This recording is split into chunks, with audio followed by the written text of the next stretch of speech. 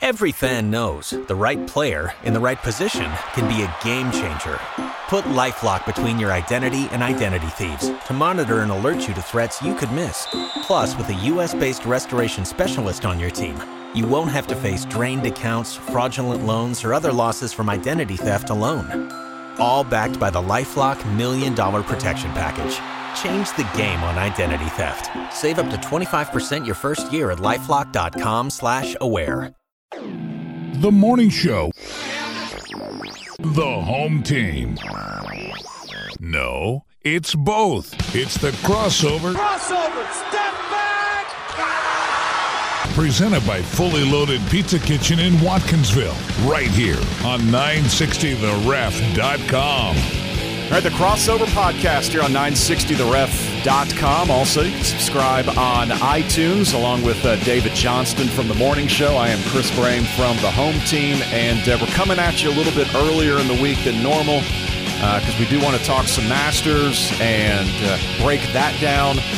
We'll touch on some Georgia football, of course. That is our forte with G-Day now as we record this a week and a half away, so you got another week or so of spring practice before that winds down, and then we'll also mix in some baseball because everyone's running hot in this state. Georgia and the Braves, after getting swept by the Phillies, have now won 7 of their last 8 games. Although we're recording this on Wednesday, they were supposed to play the Rockies, but they had a blizzard in Denver, so now Atlanta has to go out there on August 26th to make that What up. day of the week is that? It's a Monday. It's a Monday, okay. In fact, the Braves are at the Mets that weekend. They were supposed to have a day off and go to Toronto. So now they've got to go New York, Denver, and then to Toronto.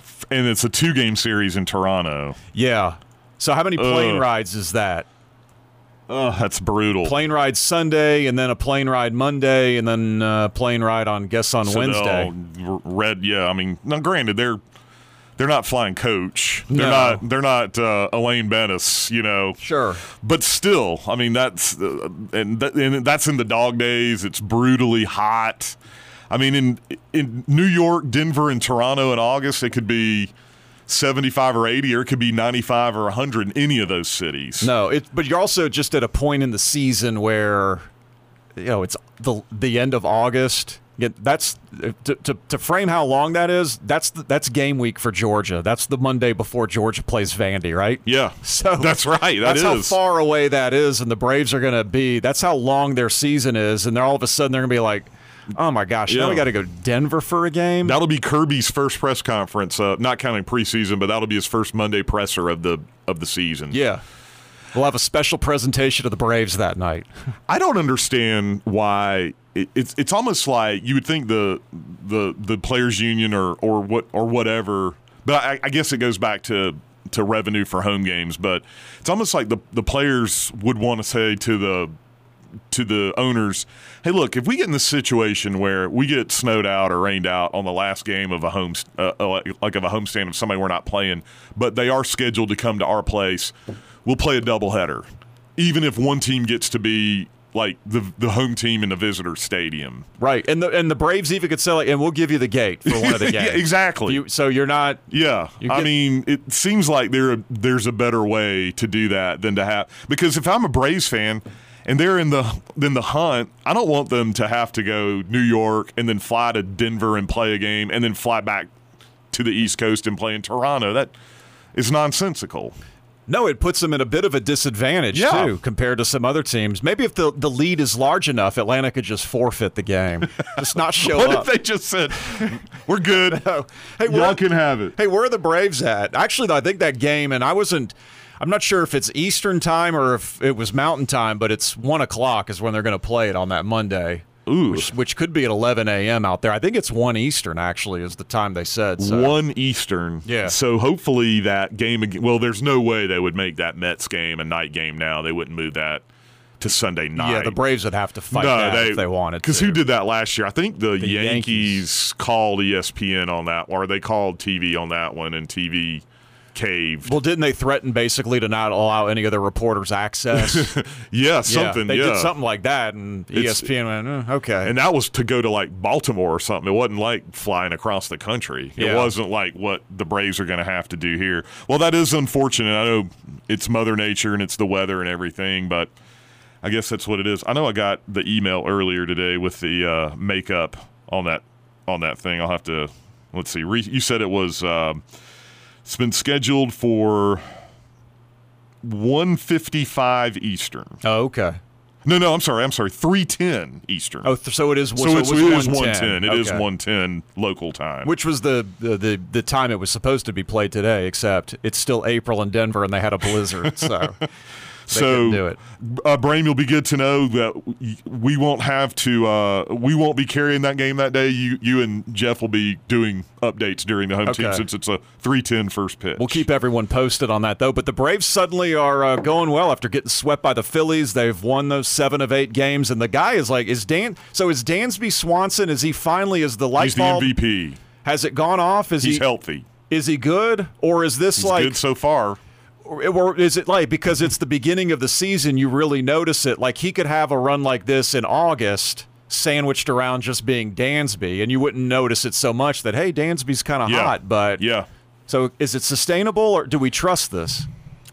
Don't think we have enough of a sample size of him to know whether we trust this or not. But at least he's there's no pressure on him at the moment.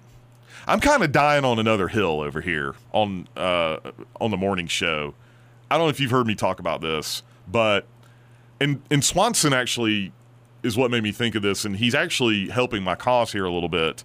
The fact that the Braves are batting Ronald Acuna cleanup is driving me bananas. I don't like that either. He needs to be batting 1, 2, or 3. In other words, and I don't have I'm not an anti-Snicker guy, but this is how I see this. Every day, he's presented the option of 3 guys who are guaranteed an at-bat in the first inning. And every game, he passes on Acuna. And one of them is Josh Donaldson, who hits second. Yes. It is driving me bonkers. And last night, Acuna led off the second inning with a home run. He didn't bat in the first inning. It was only the second time this year in 11 games that Acuna didn't bat in the first inning. But what's driving me crazy is that there is an option of 3 guys that you guaranteed an at-bat in the first inning, and he's not one of them, and it's driving me crazy. Well, and over the course of the season, the 2 guys in the Braves lineup that I want to have the most plate appearances are Freddie Freeman and Ronald Acuna. Exactly. Freeman's hitting third. I'll take that. But the 2 spots in the order that are going to have the most plate appearances are the first and the second one. Yes. And Acuna should be, and that's where he was last year. Yeah. I don't know why the decision was made to put him at cleanup. Was it to protect Freeman? To have more, well, which he does, I guess. But the way it was explained to me is that this gives him an opportunity to have men on base when he comes up to the plate. Okay. Which, he could do that. Fair enough. Have men on base. Yes, he could.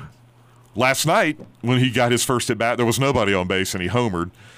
Which I guess you could say, well, if Inciarte made an out and he came up number 2 in the lineup and homered, but the argument there is that, well, at least he got to hit in the first inning.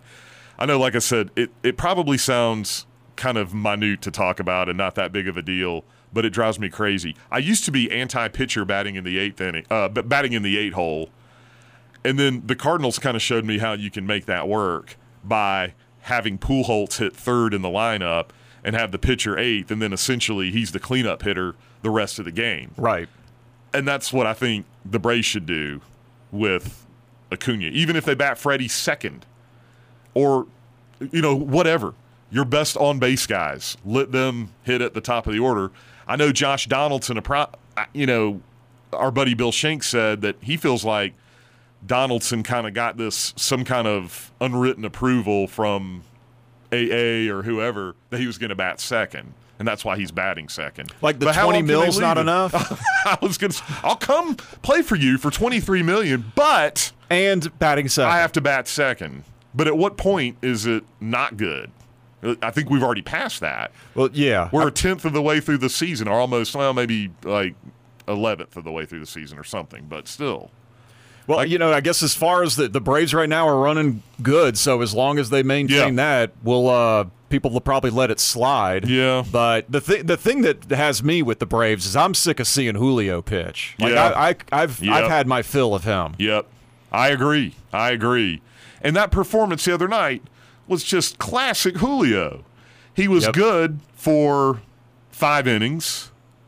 But he was horrific for 1 inning, but he still got the win. And he can't go any deeper than 5 innings. Yeah, because he throws so many pitches. Right. And the Braves bullpen is they're shaky. It's shaky though. Yeah. I still don't trust it. Even they had 4 scoreless the other night, but you're walking on eggshells with that bullpen. So who do you trust more, the Braves bullpen or Dansby? Dansby, honestly. Because Dansby is, even if I think like, okay, he's going to come back some down to earth offensively. He is legitimately a good defensive shortstop. Yeah, no, he's a quality player. Yeah. I totally agree. I mean, he's a very good player who maybe now that he's got this wrist fixed, maybe the weight of the world is maybe kind of lifted from him a little bit. Hey, this guy's born in Marietta. We're building a brand new stadium. We're bringing the team to his home. Right. It's like, whoa, that's kind of a lot of pressure. We've already seen Jason Hayward kind of crack with that. We've seen Francoeur not handle that great. So now they put this pressure on Swanson. Maybe he's handling it better. Yeah. I don't know. Well, yeah, where the whole the media blitz and the campaign and the publicity around the team isn't it was really based on him a couple years ago when they first got him and were moving into the stadium. It's like, hey, we just traded for the #1 overall pick, and by the way, we're putting a stadium in his backyard. Yeah, and it's like, well, maybe there's a reason why the #1 pick was on the market. I don't know. But I'm with you. I would buy stock in Dansby before I would in the Braves bullpen. Not that they can't go out and help themselves. Because now they have this – they could have a 7-man rotation if they wanted to right now. Well, with Fulte and Soroka. Is Julio in that 7-man? Well, that's true. Let's say 6. Am I leaving somebody out? Maybe not. Because, let's leave Julio out. Fulte. Newcomb. Gossman. Yep. Fried, who looks great. Yeah, Fried has looked really Kyle good. Wright, they could slip him down to Gwinnett, let him pitch down there. And then so when Soroka comes back, did you already say him? That'd be 6. And then Colby Allard. No, probably I'm reaching too far now. Maybe at some point Tukey. Yeah, he could be there. Yeah, they've got options. Right, and one of them doesn't have to be Tehran. No, I know because Fultonevich has been hurt. Gossman started the year hurt. That he needed to be in there, but you know what you're getting with him now every time. And even if he has a couple of innings where he's not giving up any runs, it's like there are guys on base against him. He's just living dangerously. I totally or Albies has to make a hero play to get an out. Yeah, that kind of thing. Now the other team in the state, Georgia. It's good to run for baseball here. The Dogs are going to Knoxville this weekend to take on Tennessee. They're 4-0 in SEC series. Just held Vanderbilt to 1-hit Sunday in the last game of that series. Are we getting deep enough now into the season where maybe a couple weeks ago, we'll wait and see, we're banged up, but are you starting to feel now like we could get to Omaha? Yeah, I'm definitely feeling that way. Although this weekend feels like a trap or a look ahead, like we like to talk about in football. Yeah. So let down look ahead. Yeah, I don't want to just completely say this team is going to definitely be in Omaha, but I feel like they're certainly, just because of their pitching and defense, they have a shot at it, a very good shot at it. And offensively, they're good enough to be an Omaha team. And getting Meadows back and getting Sullivan back helps. So I guess what I'm saying is they've got enough pitching. Actually, a great. I think the 4 starters are as good as anybody in the country. Not the SEC, but the country. And the defense has been terrific. So because of that, you don't have to be the 27 Yankees and average 10 runs a game. You just have to have a quality offense, and I think Georgia has that. Yeah, there was UCLA won the national title a couple of years ago, and they ranked in the hundreds offensively. Yeah. And Georgia's not that bad, but you just couldn't score on them. Right.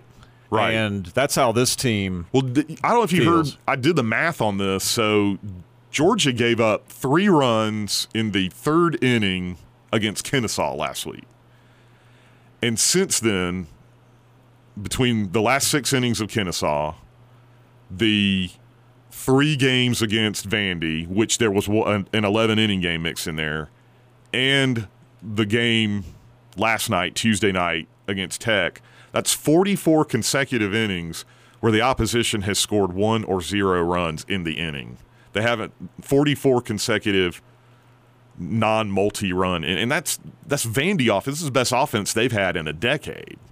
And they'd come in and were smoking hot. They were smoking hot, and this pitching has just completely locked down the opponent. And that's, I mean, how many teams have a Sunday starter that can hold Vandy to 1 hit, which And Losey be SEC did. Pitcher of the Week. Yeah, that's so that there's just no let up. If you're a team playing Georgia and you see Hancock on Friday and you're like, all right, well, at least we got that out of the way. But sure, I mean, maybe C.J. Smith doesn't have the stuff Hancock does, but he's been as tough to score on. And then obviously you get Losey there on Sunday, and once you get into the postseason, then you throw Tim Elliott into the mix. It's incredible. It's going to be hard to score. Elliott, and now Elliott's doing, he was doing it against the Brooklyns and the Alabama States of the world, which, by the way, Brooklyn beating Georgia, that might be the biggest upset in college baseball this year if you want to look at everything. But anyway, now Elliott's doing it to Tech and doing it to Clemson, so he's, his Tuesday night starts are the equivalent of weekend starts now. And he's going deep, 7 innings. Yeah, last night was terrific. Yeah. It was really good. All right, it's the Crossover Podcast presented by Fully Loaded Pizza Kitchen in Watkinsville. Chris Brame, David Johnston. Appreciate you checking us out today. If you're listening on demand at 960theref.com, of course, as always, you can subscribe to us on iTunes. We'll do a quick break. We'll come back. We'll hit the Masters, throw some picks out there for who we like this week, and some Georgia football, too, a week and a half from G-Day. It's the Crossover Podcast on 960theref.com. I like wings. I want pizza. I need a salad because I'm on a diet. Can we sit outside? You can't please all the people all the time unless you take them to Fully Loaded Pizza Kitchen in Watkinsville. You'll find all your Italian favorites from pizza to baked ziti, along with sandwiches, chicken fingers, and more. Plus a full bar for beer, wine, and cocktails. And a patio to enjoy the nice weather. So you can all agree the place to eat is Fully Loaded Pizza Kitchen in the Manders Crossing Shopping Center off Mars Hill Road in Watkinsville. And coming soon to 5 Points in Athens. All right, back with you, the Crossover Podcast presented by Fully Loaded Pizza Kitchen in Watkinsville, along with David Johnston from The Morning Show. I am Chris Brame from the home team, and like I said, we've put this out a little earlier this week so we could touch on the Masters, where it's fair. There's no reason to question it. Rory certainly is the favorite this week for a reason. He's the hottest player in the world. He's got 5 consecutive top 10 finishes at the Masters. He's finished no worse than 6th this year in any stroke play event, and even won the Players' Championship. But how do you feel about him? Are you uneasy about him, though, or do you think like, no, I think this is finally his time? Who took him down in the match play? It was Tiger. Oh, funny how that always who then seems, lost to Beer Garden. Yeah, to the Beer Garden. Was. Yeah, who, by the way, is actually really good. But, it's funny. Doesn't it always come back around to Tiger? And I think when at the match play, Rory had lost 3 holes in the first 3 days or something. Yeah. And then he loses to Tiger. And really, that was a deal. Tiger only was 2 under for that round. Yeah. Rory he stunk that morning for some reason. Which is interesting you say that. So is there that pressure? Does Tiger represent the Masters at the match play? And now that Rory's in Augusta, is there that pressure because he hasn't won the Masters and that's the one he needs for the career Grand Slam? I don't know. Yeah, well, that's the thing that is strange about him. If you think he's got scar tissue from how close he's been. 2011, that meltdown that's hard to believe. That was 8 years ago. Yeah, where he hit it into the dark side of the moon. I had never seen those little cabins they had back there before. Yeah, but let's say he's finished in the top 10 now 5 years in a row. Played in the final group last year with Patrick Reed, so it's not like he's just been terrible. Right. He obviously plays well at Augusta, but it just is that pressure of. I've never come here playing better than I am right now, and this is the missing piece to the career Grand Slam. Is that just too much for him to overcome when it comes to just actually winning? You've brought up Rory's good at backdooring top 10s and top 5s. How many times has he done that at Augusta? I feel like most of those in the outside of last year's where he was in the final group, the ones before that I feel like were that way, where he wasn't really in the hunt and just played well on Sunday. So does that put that stat in a little bit different light? Maybe, because even as well as he's played this year, that has still been a knock on him. He hasn't really just posted a really low Sunday round and won. He's had a hard time closing. Right. Like, even when he won the Players, it's not like he went really low that day. Yeah. And I guess earlier in his career, he was a great front runner. Now it doesn't, like I'm thinking of like what we were talking about. Although that Masters a long time ago, that's still hard to believe that was that long ago. But yeah, I don't know. I've got Rory as my pick to win it. I do. But he's got a lot of demons he's trying to exercise, and he's going up against the weight of the world trying to win the career Grand Slam. It's crazy. Like, for me, I'd probably like him more this week if he hadn't won the Players a couple weeks ago. Like, you could tell the way when he kept finishing in the top 5 all year. Like, okay, it's been a year because he hadn't won since the Arnold's tournament in 2018. It had been a full calendar year. But you just knew eventually he was going to win because he just kept putting himself in that position week after week after week. And but then he finally did at the Players, and so I wish he hadn't done that, and I might like him a little bit more. The two guys that I'm kind of gravitating to because they're two of the best players in the world, and all of a sudden it feels like because of the run Rory's had, they're finally under the radar enough that maybe they can deal with it. But Fowler's one of them, and then the other one is Dustin Johnson. Mm-hmm. We know what happened to him 2 years ago. Everyone was picking him to win, then he fell on those steps. Got to get him to the first tee. Yeah. But so he if you do, he's going to be at least in the top 10. Right. His last 3 starts, he has finished in the top 10 there. Yeah. But he didn't start, unfortunately, 2 years ago. You just got to get him to the first tee, and then you've got a horse that's got a chance to win it. I'm with you, too, on DJ. And what about Koepka? No one ever talks about him, and then majors roll around and he wins them. He's won 3 of the last 7. Yeah, does he factor into this? I would put him in a foursome. What is his Masters? I know he's been hurt too, so he didn't play last year, right? Yeah, so his Masters, let's see, had a wrist injury last year, so he didn't play, and this is his best finish is a tie for 11 2 years ago. This will be his 4th appearance. So there's not a huge sample size for him on this. 4 appearances, he doesn't have a top 10. And I guess three appearances, no top 10. And he's one guy too who's not even playing well right now. But I just don't think that matters with him when it comes to when you look at his major record. If he's not winning them, he's finishing in the top 20. Is he not? I mean, just because of his record in majors, not one of the most intriguing golfers of the last 20 years.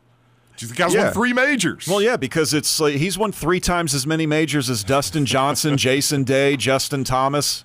Ricky hasn't won one, but those guys are way more famous and popular. Exactly. I know, it's crazy. It is. So I'm definitely interested to see what Brooks is going to do. But I think you bring up Fowler. He's an interesting one too because he's got the weight of the world of is he the best player right now that hasn't won a major?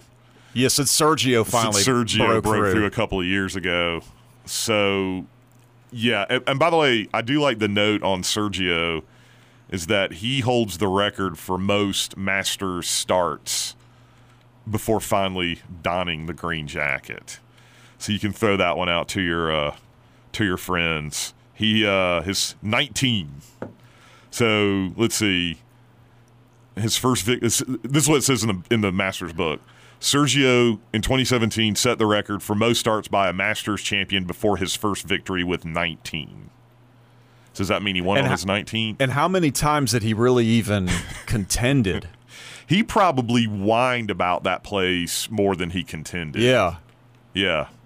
Because that was one where you just can't figure out. Yeah, if you were going to predict that Sergio was eventually going to win a major, like it would have been the British Open for sure, not the Masters. Exactly. Oh, absolutely. And he's been close at the British. Right. But that's been the thing about the Masters. You got Reed, Sergio, and Sergio's a great player, but that was unexpected. Willett. We've been really on this run since you had that Tiger Phil, those 3 years in a row they won it, and then you had Zach Johnson, Immelman, Cabrera. Phil did win it again. Then you had Schwartzel. I mean, I know we love Bubba because he went to Georgia, but when Bubba first won the Masters, I mean, no one saw that coming. No. And honestly, when he won it again, no one saw that coming. I know. So. And then both times he won at Riviera, right, before he won the Masters. Yeah. He didn't win Riviera this year. So that means J.B. Holmes, I guess, is going to win the Masters this year. What about connection? Yeah. What about Rosie? He's number one in the world, but he's kind of – it feels like he's flying under the radar a little bit. Yeah, and he's gone where he had that second, and then he – wasn't really a factor. Then he finished second again. Then last year, so he wasn't really a factor. And so maybe if he continues on that pattern, he's going to be right back in the mix. And people forget he lost to Sergio in a playoff. Yeah. So he's only missed one cut at Augusta. Right. So I'm wondering if, since he's number one in the world, but no one's really talking about him, maybe it might be his year this year. Well, at least they're not having the Masters on G-Day weekend. No, that's the bad news is the Masters is going to be over after this weekend. The good news is we still have G-Day to look forward to. So as spring practice winds down, it's been outside of some off-the-field nonsense. It's been a pretty quiet spring, which is what you always like. Really, I mean, the most noteworthy thing that's happened has been this move by Walter Grant to running back. Which I guess has got to say more about the guys he's going up against on defense as much as it says about him, does it not? I mean, just, hey, let's see what this guy can do on offense. Well, and I'm just curious to see, exactly what is his role, because my assumption is he's going to be some sort of fullback, H-back that might be pave the way, clear some space as a blocker. As we remember from last year, Georgia did struggle in short yardage situations, and the fullback, not just at Georgia, but the fullback pretty much across football has become an endangered species and is pretty much extinct. So, is that what they're looking at him to do? I don't know, because I was DeAndre Swift. I was reading a comment about him with Grant, and it's right now Grant still has that linebacker mentality where he's just running into guys instead of trying to avoid them. So to me, it sounds like he's out there practicing just as not just a blocker, but he's carrying the ball. Carrying the football. I don't know. I mean, having seen him play, he's a specimen. He's a fantastic athlete. So is it his versatility that's making them see if he can play in the backfield on the offensive side? Is it the competition at the linebacker spot or defensive end or whatever? I mean, I don't know. I mean, is there some concern about the rotation or depth at that position? I know there's been a lot of positive things being said about Zamir White's recovery again, but we're talking about a kid who's had now two horrible knee injuries and hasn't played football since his senior season in high school. Right. Because of it. James Cook has been hurt. So you've got, Swift and Harrion? And then McIntosh is coming in. Prather Hudson. Who's also hurt. I know. I mean, and the thing is, you don't want Swift doesn't need to carry the football next Saturday. Harrion doesn't need to carry the football next Saturday. No. Now, outside of Steth the Jet and Dwan Mathis, now, honestly, Walter Grant is the guy I'm most excited to see. And, all right, what does this look like with him at running back? What is the exact role he's filling there? And maybe that's it, because there is a ton of depth on the defensive side where he plays, so maybe that's what they're wanting to try to do. I don't know. Yeah. This is going to be an interesting G-Day. And Kirby's even kind of said, it's like, hey, we want a good crowd, everybody to come on out. But just the way he was talking, and maybe this is me just misreading what he's saying, but it's like he's saying this isn't going to be like a G-Day for the ages or anything like that. This is when we need to get through and get ready for the season. Well, and this is not a quarterback battle, unless you want to count the backup spot, which I don't think there is. I think Steth the Jet. He's the backup. Yeah. Like you said, with running backs. I think it is interesting to see the receiver position. There are definitely some holes to fill there and some candidates, but Blaylock, Pickens, those guys, they'll be shining more, I guess, in August. So, yeah. So as far as all that goes, I mean, what is the big thing? Besides, hey, getting to see Georgia football, which is awesome, but what is the thing that you want to see next Saturday? It's probably Stetson Bennett. Yeah. Just because he's been this almost mythical figure from the practice squad that we actually haven't ever seen play. Right. So, yeah, I'm just into seeing the quarterbacks throw a lot, even though I know Fromm's the starter. Yep. And fingers crossed he does not get hurt at any point during the season. But so there's that, and then I am curious about what role Walter Grant is going to fill specifically at running back. Are we going to see him, getting toss sweeps and stuff? Yeah. Or is he just going to be lead blocking or something? Yeah, like I don't know. I guess we'll find out next Saturday. We'll talk more leading into G-Day on next week's edition of the Crossover Podcast. So you're picking Rory? Now I feel like I talked myself into Justin Rose. The foursome I threw out was Dustin Johnson, Ricky, Matsuyama as sort of a longer shot, and then I also had Rose. You had Rose. We did one on the morning show where I ended up with McElroy, Rose, Koepka, and I'm trying to think of who I took for my fourth pick. But it was somebody way up in the it wasn't like I went out on a limb or anything like that, but I'm kind of feeling like Rosie or Rory, one of those two. I'll go Rosie. Well, the way things have worked out lately, Charlie Hoffman will be putting the green jacket on Sunday because he did wasn't he? He was the leader last year after 36 holes, wasn't he? Hoffman, and then he just finished second in Texas. So here he comes. He kind of shows up on the big leaderboards, which is kind of weird, and he hit a hole-in-one last year. Yeah, so he was either the first-round leader, but I want to say he led going into the weekend. He may have. Yeah, I think you're right. Now that I think about it, that's how it'll work. He'll win. He probably will. Yes. Recent form. So you don't have Tiger in your foursome. No. His putter, I don't trust it. To be fair, I don't trust Matsuyama's either. But at some point, though, he's going to break through, right? I think he is. Yeah. And he's got it. He's another guy that has a good. I think he's got 4 straight top 10s or 15s maybe at Augusta. He's played well there. Oh, yeah? Yeah. He, of course, my fourth was Paul Casey. I'm sorry. I always put him in my Masters foursome.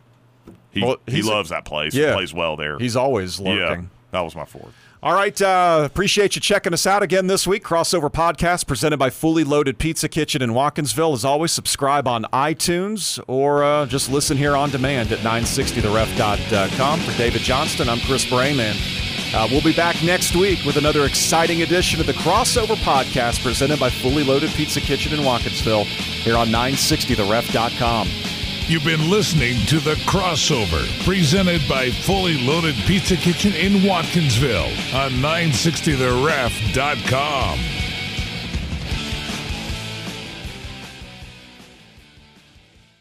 Every fan knows the right player in the right position can be a game changer. Put LifeLock between your identity and identity thieves to monitor and alert you to threats you could miss. Plus, with a U.S.-based restoration specialist on your team, you won't have to face drained accounts, fraudulent loans, or other losses from identity theft alone. All backed by the LifeLock $1 Million Protection Package.